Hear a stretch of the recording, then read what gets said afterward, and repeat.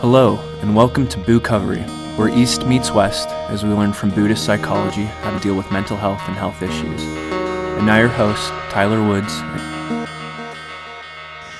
Hi, this is Dr. Woods, and welcome to Bookovery.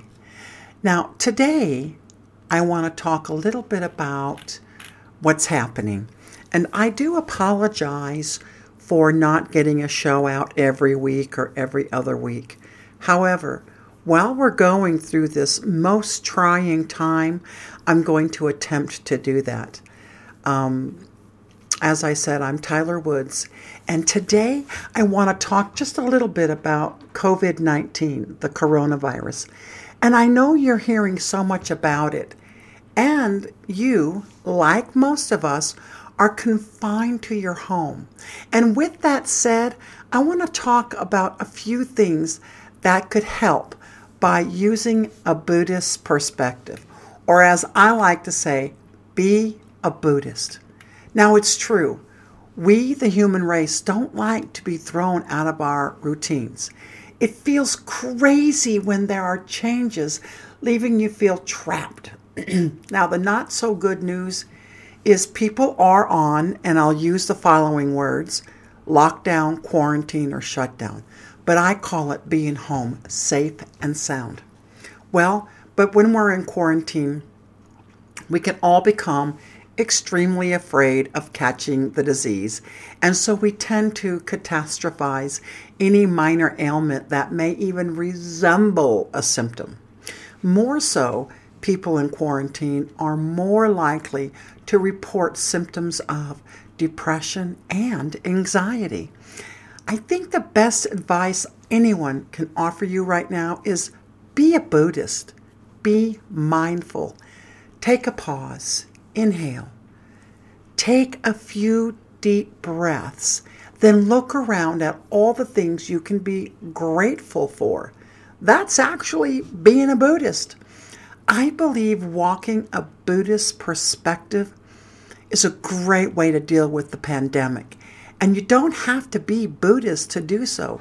You can be a Christian, Jewish, atheist, Muslim. You can be whatever you want and still walk the Buddhist philosophy.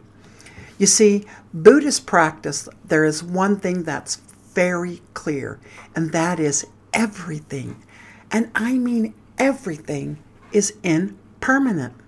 So a quick reminder, impermanence means all aspects of life, even in inanimate objects.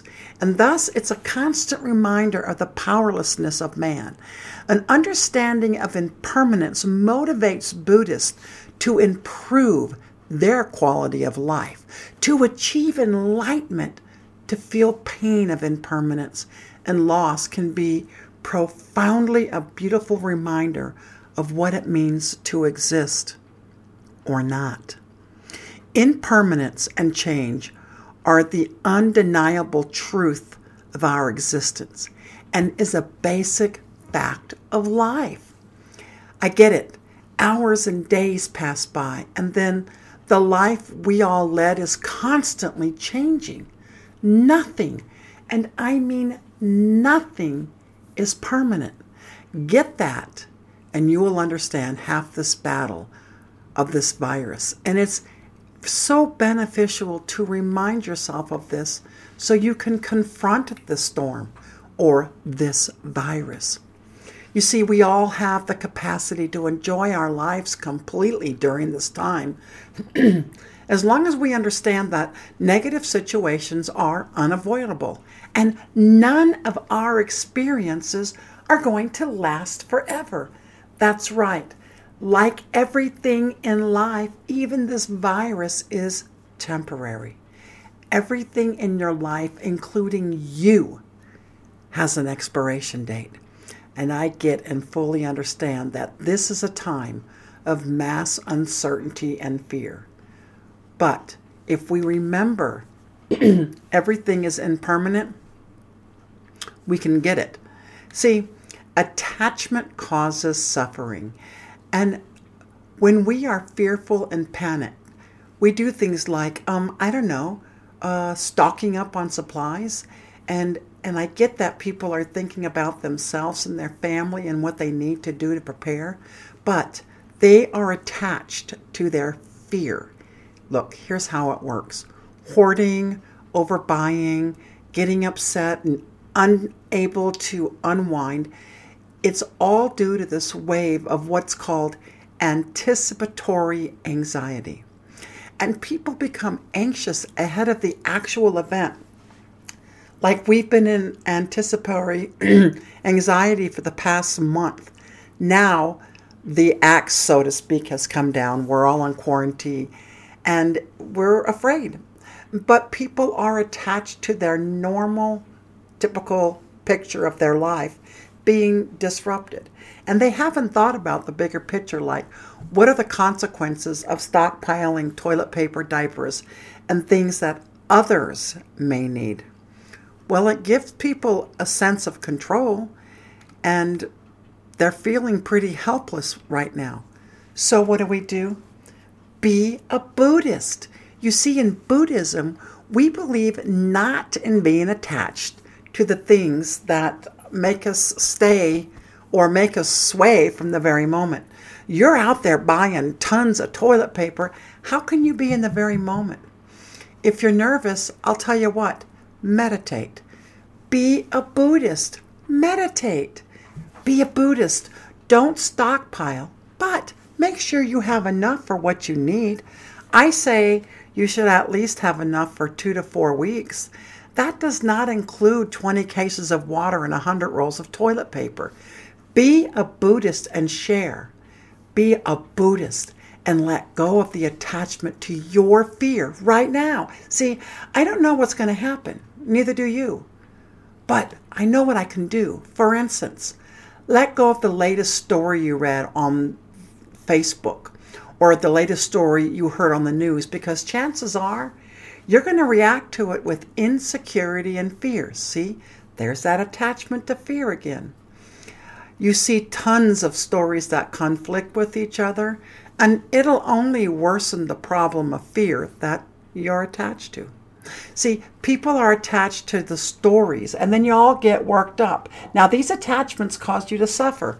Stop being attached to the news. Stop it.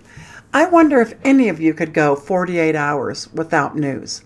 I can go a couple months, actually. I just went several months without news, and I broke down and watched it the other day, and I was blown away. I only lasted 5 minutes. Why? Because my mind is disciplined, and I don't do things like get myself attached to fear. It's interesting. We, the people, create a frightening society. What if we sought calmness, a positive attitude, and gratitude? What if we just said, I'm not catching this virus? What if we became grateful for the very simple things that we do have? If we were to be a Buddhist and be mindful and just try to stay in the moment, the very second, we all would doing a lot better. So learning to meditate might not help us to panic. So go on YouTube or look on Facebook. There's a lot of people offering free meditation right now. There is where I learn to embrace my fears, is when I meditate. I accept uncertainties.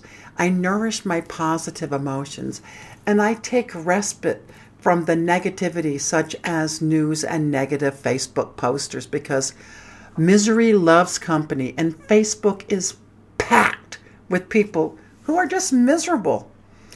Just take a deep breath and dive into gratitude and be grateful you have a place to wait out the storm, aka the virus. I call the virus the storm because we all manage to get through storms.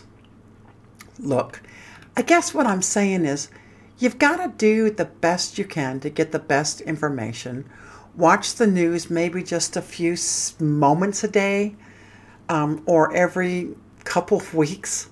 Meditate, eat well, rest, wash your hands, and stay home. It's that simple. The other day I saw someone on Facebook going, hey, let's all go for a hike and keep 6 feet distance. No, that's not going to work anymore.